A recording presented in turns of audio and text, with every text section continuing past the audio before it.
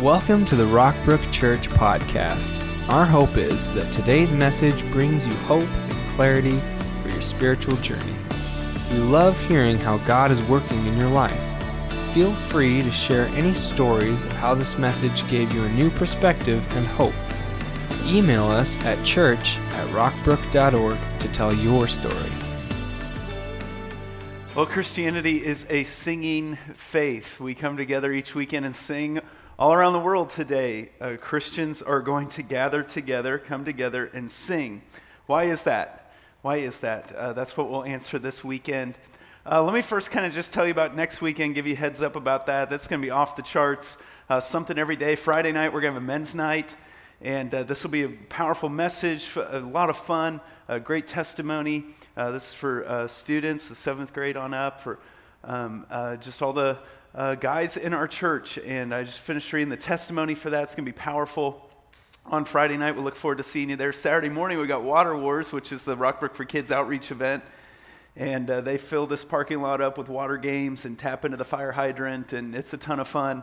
And then our weekend services, this will be the last weekend before going back to school. So I'm going to do a message on building character at school and work, and how God wants to use your job and use this school year to grow you in significant ways, and God's purpose for those things. So I've been looking forward to that message for a few weeks. Going to do some cool stuff with that hope you'll join us for that. And then Sunday night will be our student service next Sunday night. So this will be the first time that the 6th graders that are going into 7th grade, that they'll be at that student service. And that's going to be a powerful time together. It's going to be amazing. So it's going to be a big weekend. And I'm telling you all this because I told you in the membership class that I'll give you weekends. I'll tell you weekends that would be great to bring an unchurched person with you. And we try to make every weekend a good weekend for that, but there's some really good ones. And this would be a great one. Maybe you can't get someone to come to a church service with you, but they'd come to men's night, or your kid's friend will come to Water Wars with you, or your friend will come to the student service or something like that. So we're looking forward to next weekend. Zach's going to be back out later to give you all the details on those things and how you can participate. These summer messages, many of you have been telling me, have been very helpful, and I'm so glad. I want to help you. I want to bring clarity. I just love you guys. Have I told you lately how much I stinking love you guys and love this church and love that we get to do this together? It's just a privilege of my life to be a part of this and to be part of such a unique, amazing group of people called Rockbrook Church. I love you. I really do. I think about you all the time. I take your prayer requests seriously. I pray for you. And probably the only other person in your life who thinks about you more than I do is your mom. And it's close, okay? Because I do. I just love that we get to do this together. And I want to bring clarity to your life and remind you of the why on many different things, like we've been doing this summer. I do feel, though, before we jump into this message today, I've just been reading the news about these shootings that are happening hourly in Texas and Ohio, and of the mass shootings and even different shootings in other places. And since we're gathered here together today, I just want us to pause before we dive into this sermon and what God has for us today. I just want to pause and have us pray together. And I'm just going to read some scripture and pray for the injured and pray for these people that have been impacted. Pray for the churches in these areas. My heart's just heavy in seeing what's happened. And since we're together, we're going to turn to the Lord. That okay? That good? Let's pray together. Heavenly Father, we just lift up to you today these hurting families and people who have lost loved ones. We pray that they might know you and experience your mercy and comfort and strength, sufficiency in this time. That they would, in every hurt and pain and thought and emotion, see that you are close to the brokenhearted. Psalm 46:1 says, God is our refuge and strength and ever-present help in trouble.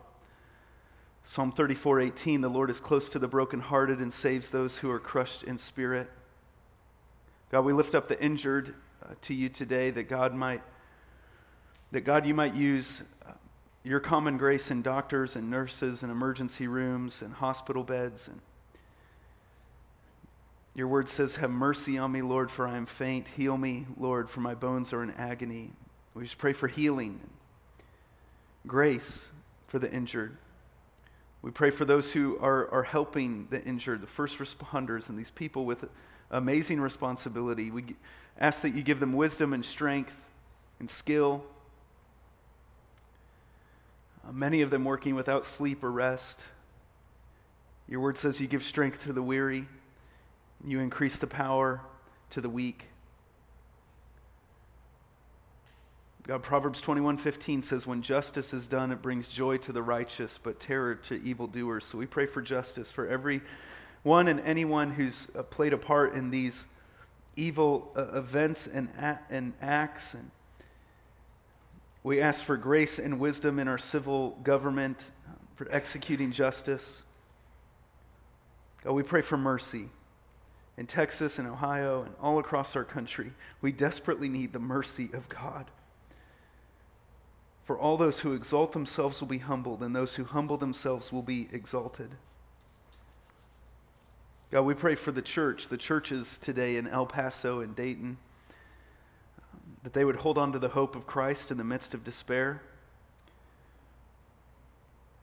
Romans 15:13 says, may the God of hope fill you with all joy and peace as you trust in him, so that you may overflow with hope by the power of the Holy Spirit. And God, I pray that the hope of Christ would overflow to others today.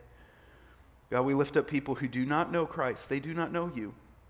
Whether in Texas or Ohio or anywhere else in the world watching what has happened, we pray that more and more people in a world of sin and suffering and evil and death would know the peace and the hope and the love and security that are found in Christ alone. For you came to seek and to save the lost. God, we pray for repentance, that the sight of sin and evil in the world around us should not just provoke us to look at the horrors of sin and evil in others, but to turn from the horror of sin and evil in each of our own hearts.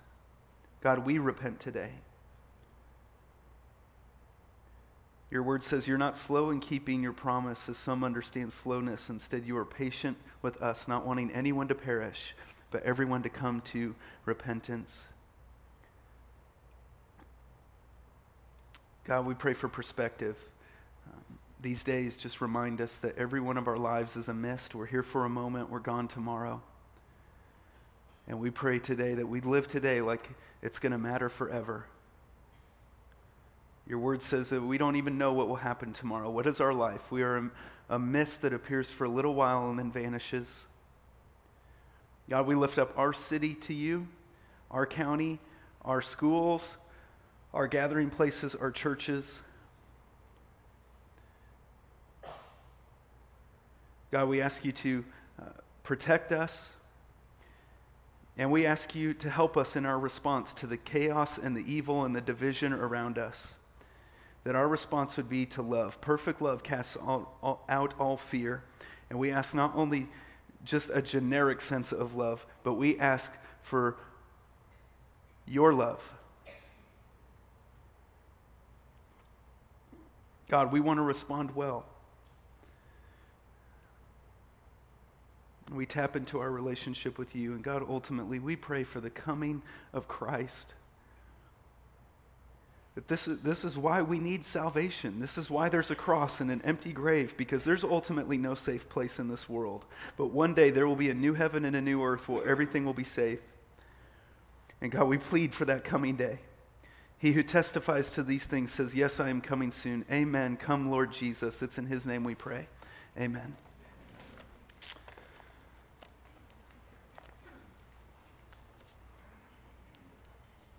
Okay, I feel like one of the callings on my life as a pastor, Jesus looked at the crowd and he says, they're like sheep without a shepherd. They have no clarity in their life, is to continually bring clarity of why we do what we do and the vision of who God is and what he wants to do in your life. And that's really what these summer messages have been about. If you were to put them in a series, it's clarity of why we believe what we believe. Last week, why we do sermons every week and the purpose of preaching. Many of you have told me that light bulbs went on in that message. You even went back and listened to old messages through that lens of that purpose. And this week I just want to bring clarity of why even churches in these states and in the midst of evil are going to gather together and sing. Why do we do that? Why do Christians do that? Why is it a singing faith? Why are Christians renowned for singing all over the world?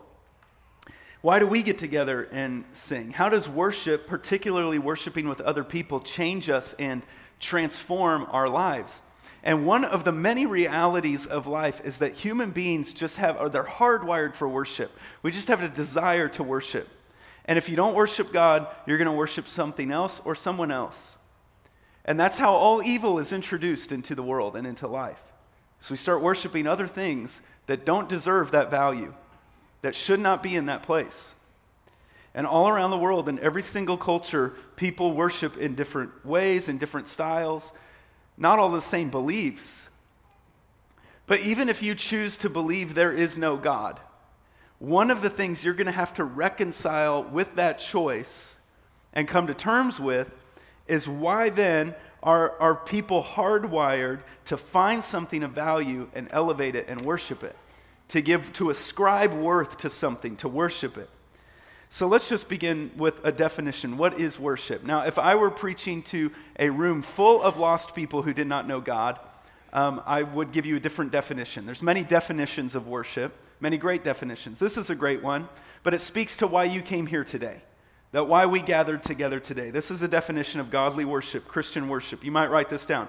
Worship is expressing our love and gratitude to God, and this is a mouthful, but you'll see what's going on here, for who he is and what he's done and what he said and what he's promised to do. Worship is expressing our love and gratitude to God basically for everything about him. We express gratitude for who he is, what he's done, what he said, what he has promised to do. And anytime you express your love back to God, express your gratitude back to God, you're worshiping.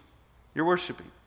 Jesus said this, the most important commandment is this, and then he quotes the commandment, "Listen, O Israel, the Lord our God is the one and only Lord, and you must love the Lord your God with all your heart, all your soul, all your mind, all your strength." This means you're going to love God with your emotions, love God with what you do with your body, love God with practically, with your mind and your mentality and everything that is about your life. Now, I want to ask the question today and answer the question why we do that. Why should we do that? Why should we worship God? Why should we express this gratitude? And there are dozens of reasons. We're going to hang our hat on 4 of them today, okay? 4 reasons that we express our love to God and worship. And the first reason is because we were made to be loved by God. We love because he first loved us. Our worship is the response to God's love. When I don't feel like worshiping, it's because I've forgotten how much God loves me. The only reason there's any love in the universe is because there is a God, and God is a God of love. If God were not a God of love, it would be evil and horror and terror all the time. The only reason there is any love in the universe is because God is a God of love. So he made us as objects of love, Ephesians 1, 4 through 5 says, even before he made the world, wow, God loved us and chose us in Christ to be holy and without fault in his eyes. God decided in advance, it's been his plan all along, to adopt us into his own family by bringing us to himself through Jesus Christ. This is what he wanted to do, and it gave him great pleasure. Do not miss this. Even before God created the world, don't miss this. God started with you and then created a universe and a world in which you could exist and be sustained. God loved you before he even started all of that. So God wanted you and then created a place where you could exist. Why do we love God? Because he loves us. We were made to be loved. We were created to have a relationship and friendship with God. The second reason we worship God is because everything comes from God. The air I breathe, the air you breathe, your heartbeat, your body, the water you drink, the food you eat, everything. The sunshine comes from God. Not only did God create you, he created everything in this world to sustain you. It all comes from him. In 1 Chronicles 29:14, they've just collected, King David just says this beautiful statement about this, because they have just collected the largest offering ever in history. It was for building the temple in Jerusalem, and in today's terms, it's about $300 million. And this is what King David had to say about it. But who am I and who are my people that we should be able to give as generously as this? Everything comes from you, and we have given you only what comes from your hand. Everything comes from God. He's the source. God's the source of provision in your life. Everything else is just a resource. Your job is not the source of your income. God is. The job is just the resource. God is the source of provision in our life. Everything else is just a resource under that. And so when we give, we're giving back to God. It's an expression of worship to give back to Him from what He's given to us. So why do we worship? Because we're made to be loved. Because everything comes from God. Number 3, we express our love to God because we understand life through worship. Every time you center in and focus on God, it raises your perspective, it broadens your understanding. All of a sudden, things start making sense. So often for me, I come into worship and things are inverted. My problems are so big, and my God is so small. My problems are so vast, unbreakable. God is so small. And through worship, through singing, through coming together with you all, it's inverted. And I leave, and everything's been put in its proper place. My God is big, my problems are small. I'm not living life for my problems. I'm living life for God. And God's put in His rightful place. My problems are put in their rightful place. Psalm 73, 16 through 17 says, I tried to understand it all, but it was too hard for me to see until I went to the temple of God. Then I understood what was happening. And this is true for whatever problem you're dealing with, your problems in life.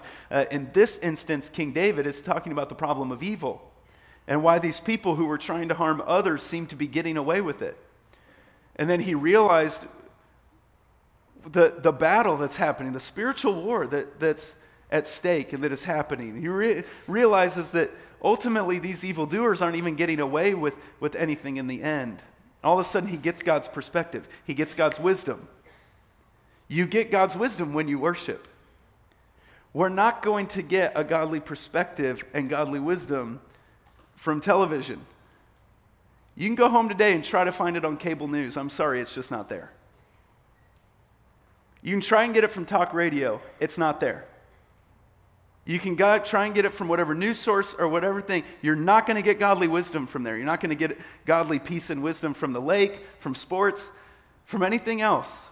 And you can go out and enjoy God in nature, and you can find peace and quiet by yourself, but you don't get the peace of Christ. You don't get wisdom. You don't get perspective. You don't get to say, well, I tried to understand it all, but it was too hard for me. Yes, it is. It's too hard for us. It's got to come from God. So we understand life through worship. Number 4, we express our love to God because God strengthens us through worship. We get the energy and the power to do it. Where? To do life through worship. And when you love and express your gratitude to God, He strengthens your heart, strengthens your soul, strengthens your body. Psalm 18:28. This is an amazing passage to study, to read in several different translations. It says, "O Lord, you give me light. You dispel my darkness. You give me strength to attack my enemies and power to overcome their defenses." Because you know that when you come into worship, God gives you the strength to defeat the things in life that are trying to defeat you. I know of a very successful therapist who everyone who comes to him who is depressed, one of the questions he asks them is, "Did you sing all the songs in church on Sunday?" Why does he ask that? Why does he say that singing is so important? He says, because impression without expression leads to depression. Impression without expression leads to depression. And you just need it. You need worship. You need singing for your emotional health. This verse goes on, "This God, how perfect are His deeds, how dependable His words. He's like a shield for all who seek His protection." Boom, that's what happens in worship. I'm in. Now that's the why. But the next question is, what kind of worship does God like? Because the Bible is clear that God likes worship certain ways. And you want to go to all the trouble to worship God and not worship him in the way he wants. So how do I worship God the right way? What kind of worship is God looking for from me? Here's the kind of worship God loves. Sum it up in 2 words. God loves wholehearted worship. Wholehearted worship. It's the opposite of half-hearted or insincere worship. He loves passionate worship. He loves it when you tell God that you love him, and you tell him passionately. When you're grateful for what he's done in your life, and you tell him and thank him passionately. My 2-year-old son went out to Grandpa Kelly's, my dad's, this week. And Landry, he is all about mowers. He loves lawnmowers. Just all the time. I mean, that's the primary thought in his mind is lawnmowers. And where the lawnmower is at this current time, lawnmowers in the shed, mowers in the barn, mowers in the barn. So he goes out to Grandpa Kelly's and he rides the lawnmower. We don't have a riding lawnmower, so I just take him to Lowe's and we sit out in front on the riding lawnmower and wave at everyone who comes by. I've seen many of you there, and we wave. But he goes out to Grandpa Kelly, and Grandpa Kelly takes him on the ride on the mower. They get done, and Landry says, "Thank you, Grandpa Kelly, for taking me on a ride on the lawnmower." And my dad was so touched by that, he took him on 2 more rides on the lawnmower. You know, we were created in God's image. God likes it when you're grateful for the stuff that he gives you. He likes it, and he'll bless you more. Do you know that when you worship with your whole heart, that God blesses you in ways that you would not normally be blessed? 2 Chronicles 31:21, in all that he did in the service of the temple of God, so this is corporate worship, and in his efforts to follow God's laws and commands, Hezekiah sought his God how? Wholeheartedly. Oh, and by the way, as a result, he was very successful. Hezekiah had one of the most successful, prosperous reigns as a leader of Israel. Why did God prosper him? Why did God give Hezekiah amazing success? Because he worshiped God wholeheartedly. Look at God's response to those who worship him half-heartedly or insincerely. God says, these people say they are mine, so they claim to be my children, they claim to be in my family, they claim to be my followers, they're believers, they honor me with their lips, but their hearts are far from me. And their worship of me is nothing but man-made rules learned by rote. Have you ever been in a service where everything was just memorized and said by rote? There's no passion. People, it's just going through the tradition. People aren't even thinking about what they're saying. God says they're just pushing play on a track and going through the motions, not even thinking about it. So what kind of worship does God want? What does wholehearted worship look like? In John 4:23, Jesus tells us that true worshipers will worship the Father in spirit and in truth. The Father is looking for those who will worship him that way. Now, what does it mean to worship God in spirit and in truth? Well, first of all, that spirit there, he's not talking about the Holy Spirit. This is small s spirit. This is your spirit. You connect to God on a spiritual, emotional, deep level, sincerely. It needs to be authentic. But it's also got to be true. It's got to be accurate. In spirit and in truth, authentic and accurate. And many people will say it doesn't matter what you believe as long as you are sincere, as long as you really believe it. It's not all about you. When you believe that, you've put yourself at the center. You've made it all about you. Just how much you believe it, how sincere you are. That's only half of it. It's got to be in spirit and in truth. It's got to be accurate. It's got to be based on God's word. It's got to be sincere. It's got to be true. There is absolute truth. There is a God. And so it needs to be passionate and true. It's got to be from the heart. It's got to be based on God's word. So how do I do this? How do I worship in spirit and in truth? And there's many different acts of worship we could talk about today. One of them is what you're doing now, hearing, listening, remembering, responding to God's word. It's an act of worship. Giving back to God is an act of worship where the rubber meets the road, and that's touching my finances. It's touching areas of my life, and gathering together with one another. And many different acts of worship. I want to talk about one today that we may be forgetting the power of, that we haven't talked about in a little while. That I can worship God, I can show my love to God by singing to him. If you're taking notes, by singing together with our whole hearts. And it's really important for you to learn to celebrate with other people. This is why people where it's illegal to share the gospel, it's illegal to own a Bible, it's illegal to gather with one another, that they still find a way.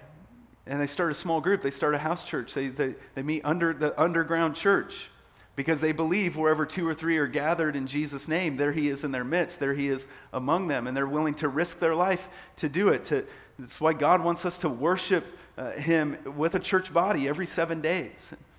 The Bible says when we sing together, it's an act of worship. You know, as far as biblical commandments, what would you say is the most commanded thing in the Bible? And many people would say, well, it's to fear not. Lots of places it says to fear not. Many people would say, well, it's to love, or love God, or love others. Many scholars will say definitively that singing is the most frequently commanded thing in Scripture. Now, the reason we don't think that is because it's commanded in all these different ways. The Bible will say, clap your hands, sing to God, give thanks, praise God, rejoice, make music, make melody in your heart, shout aloud, shout together, sing a psalm, sing a hymn, a spiritual song, make music with a harp, with a lyre, with a trumpet, clash the cymbals, and on and on and on. And that's not like a checklist of different ways to praise God, like I've got to do all these separate commands. It's all the same thing. When you combine it all together, it's one of, if not, the most frequently commanded thing in the Bible. And the reason it's important to call out all those commandments talking about the same thing is because some of those words we don't see as being inherently musical words, but they are. In the Bible, the music is often implied. Take the word rejoice. Most people don't think of the word rejoice when they see it in the Bible as being singing or inherently musical, but biblically it is. The way you see the word rejoice used is synonymous with singing or praise. And it's why you'll see the Apostle Paul, he'll write one letter to one church, and you parallel it with a letter to another church, and things are coming together, and it's just mirrored. And in one place he'll say singing, in one place he'll say rejoice, or one place he'll say give thanks. Because it's all the same type of thing. The crazy thing I want to tell you is that it's not just in terms of rejoice or give thanks. The most important word in the Bible that has an implied musical component that we totally miss is the word pray. Most of the time, when you see the word pray in the Bible, it's talking about singing. Ryland, how do you know that? What are you talking about? For instance, the Psalms are called the prayer book of the Bible. But all those Psalms on the page, words on the page, had a tune. They were songs. It's the songbook of the Bible. And if you go to a synagogue today, Jewish prayer was sung. And so if you go to a synagogue today, their service would be very similar to ours. They're going to have a sermon, they're going to have singing, they're going to call a sermon, and they're going to call singing prayer. What songs are we going to pray today? So what was Jesus doing when he was up all night praying? He was spending much of the time singing. When it says Jesus prayed, he's often singing because we know Jesus prayed the Psalms. And he knew the tunes to the Psalms. He heard the original version. He knows what's going on there. And so, there's so many different ways to pray.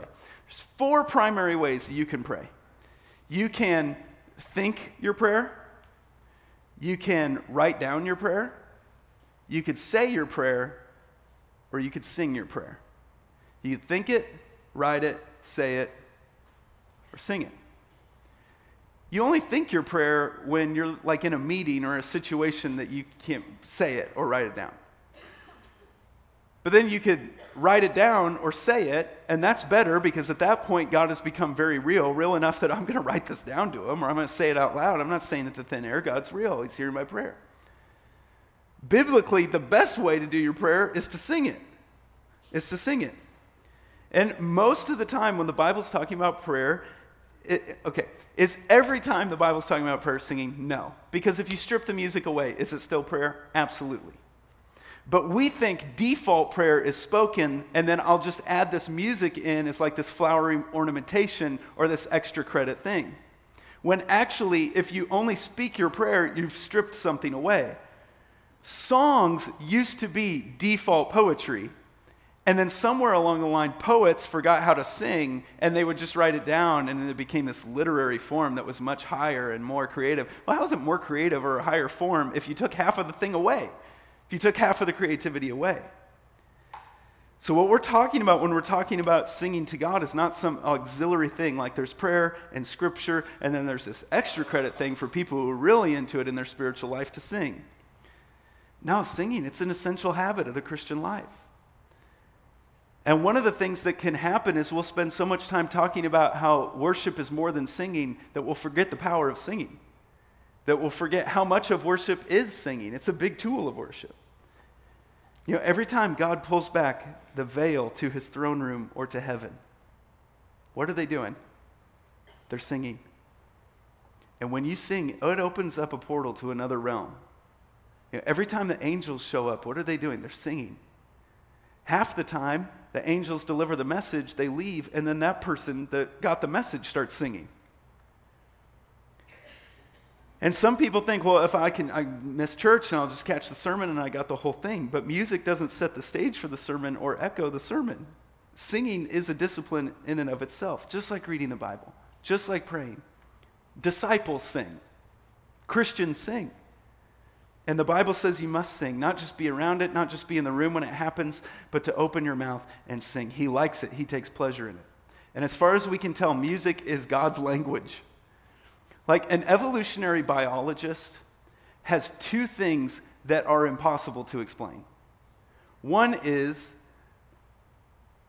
why does music exist in the first place? And they have to answer why it moves us so deeply.